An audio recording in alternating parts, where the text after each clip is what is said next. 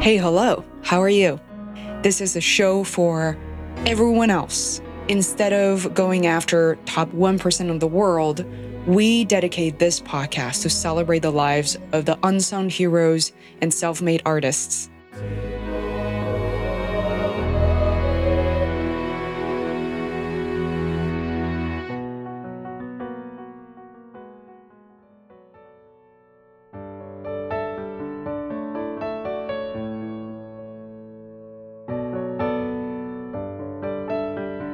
Hi guys, you're listening to the Face World podcast. I am your host, Fei Wu. We're approaching a new milestone of 150 episodes. I, again, cannot believe that I'm saying that, and we're now 3.5 years into podcasting. Well, our English version of the podcast continues to thrive, and that enables us to reach a wider audience with this universal language. Meanwhile, Face World is now producing a new series of Chinese episodes for our audience in China, and they will be released on Ximalaya.fm. This year, in 2018, Ximalaya.fm is a platform with over 500 million users. That actually doubles the number of users on iTunes. To learn more, go to faceworld.com/newsletter. While I was in China in March doing some research and recording new episodes for the new show, focusing on unsung heroes, particularly in the areas of entrepreneurship and philanthropy, I had the great opportunity to meet Professor Zhong Shangzhi, who is a recognized expert and pioneer in medicine. In China, last name comes first, so it's Professor Zhong. Previously, the president of the Chinese University Hong Kong School of Medicine, and he was the youngest president in that school's history. Professor Zhong graduated from the Royal College of Surgeons in Ireland and worked at Prince of Wales Hospital in Hong Kong. At the age of 50, he refers to that as his midlife crisis. He went to Papua New Guinea, the land of the unexpected, and worked there as a doctor under often extreme circumstances with limited medical and human resources. What I also found out is that Professor Zhong was a key contributor and also known to be one of the heroes during SARS in southern China between 2002 and 2003. This is a very short interview. Professor Zhong had a very busy schedule that day, but I couldn't possibly give up this interview. To learn more about Professor Zhong, I hope that you read Chinese and then you will check out his book, The Kindness Cut. Without further ado, please enjoy this short and heartfelt episode with Professor Zhong Shangzhi. I'll see you at the end of the show.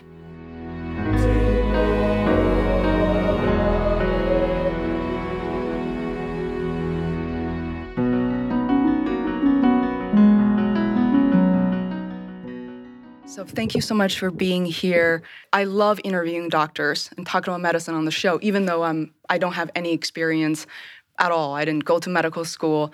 I have a tremendous amount of respect for people in your field. Actually, I would love to have you do a brief introduction of who you are and what you do to my audience. My name is Sydney. I'm from Hong Kong, but I went to medical school in Dublin, Ireland. After I finished my training, went back to Hong Kong and trained as a surgeon there. And I was fortunate at that time. It was development of endoscopic surgery is very much on the rise. So I was very fortunate to be there at the right time. I worked in a medical school in Hong Kong, worked my way up, and then until I was 50. And then I suppose you can call that a midlife crisis. And then I went to Papua New Guinea and took up the post of professor there and worked there for a few years, 3 years to be exact. And that was most rewarding 3 years of my life. Wow. Why do you think it was the most rewarding years of your life? It was very challenging to be working as a doctor in the third world where the resources are very limited. So we have no option but to go back to first principles and solve clinical problems and make the diagnosis by listening to the patient, by actually laying our hands on the patient to make the diagnosis, and then to try to solve the problem with the very limited resources. I mean, here we could order blood tests, X-rays, CT scans, and have a range of various wonderful drugs and other technologies available to us. But when it was in Papua New Guinea, we really have to rely on our senses to make the diagnosis. And then after we make the diagnosis, have to look at what we have available and, make do with what we have. Most of the time, we will be able to actually solve the problem and make the patient better. And that is the rewarding part of it. For those 3 years, I want to catch the city you mentioned. Where was was Port Moresby. Wow. So I've heard so many different stories, and I've spoken with a lot of Chinese doctors who, in many cases, they're still working in the U.S., and I guess the salary is really good with a lot of rewards and a lot of resources. Why did you choose to go to a third world country at that time? I say that has always been my dream since I went to medical school. But then I was working in Hong Kong, working in a new medical school. Life was really busy. And going to the hospital day after day, seeing patients, teaching students, writing papers, doing research. And then suddenly you realize that maybe there's more to life than that. Maybe there's more to life than making more money. Maybe there's more to life than getting more famous. Why not fulfill my childhood dream while I'm still physically and mentally capable of doing it? So I took a deep breath and leapt. What was your childhood dream? What were you thinking when you were... I read stories about the Canadian doctor Norman Bethune that worked in China with the Red Army. And I read a story about him operating on the soldiers of the Red Army in a decrepit temple and managed to save the life of the soldiers. And I thought, well, that was maybe something worth doing. How old were you approximately when you read the story? 15. Oh, wow. So one thing I read that jumped out at me was your contribution to SARS. Yeah, well, it was so scary. I still remember I was in the U.S. at the time, but it was impacting my parents and everybody I knew in China.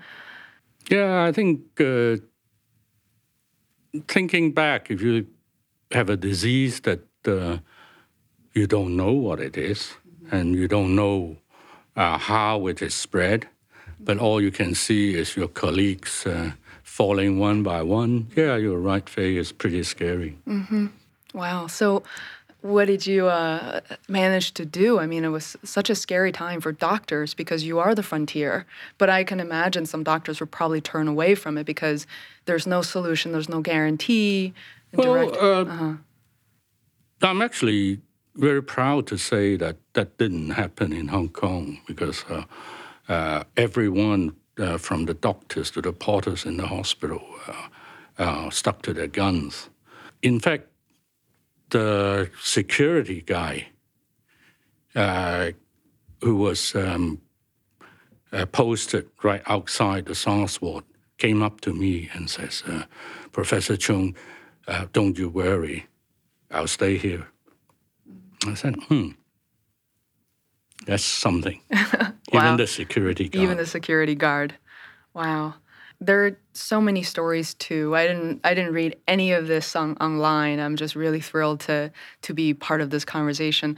One thing I read is that you also authored a book in Chinese called 刀下留人.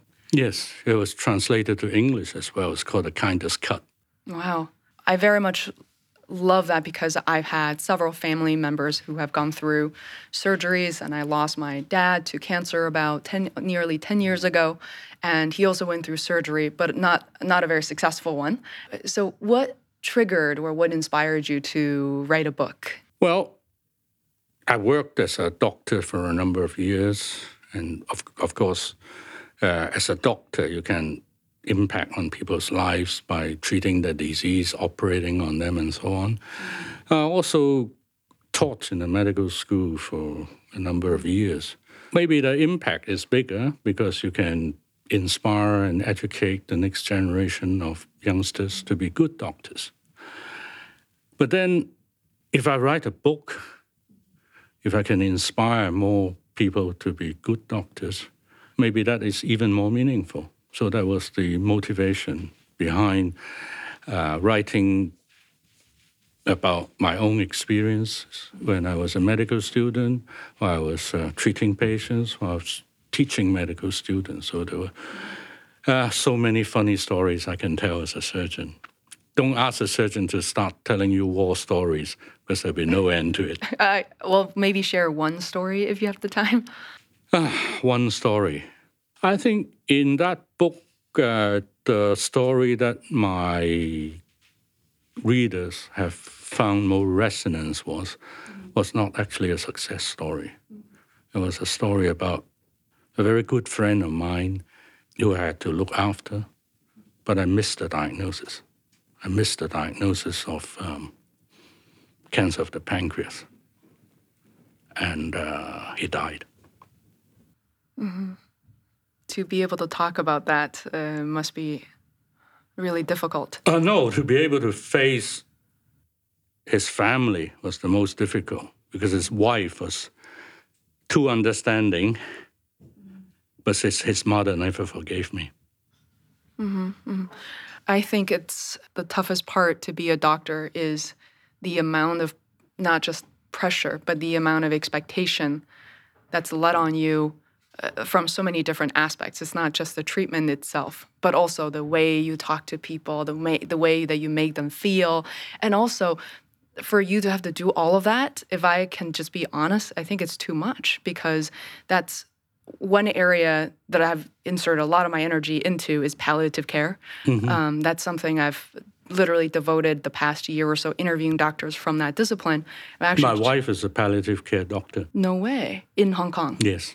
I think that's the most promising, the most needed field. And the doctors I know in Boston work closely with oncologists. So together, I interviewed both of them together. And I just think it's too much for oncologists to have to do everything, cancer doctors in general. Yeah, I think you could say that because you cannot be a good doctor without caring. And yet, if you care too much, then your judgment may also be colored. So it's a fine path. Mm-hmm. I really appreciate you sharing that story because it's a beautiful thing for me to witness of talking to. I interview a lot of people that I'm only meeting for the first time.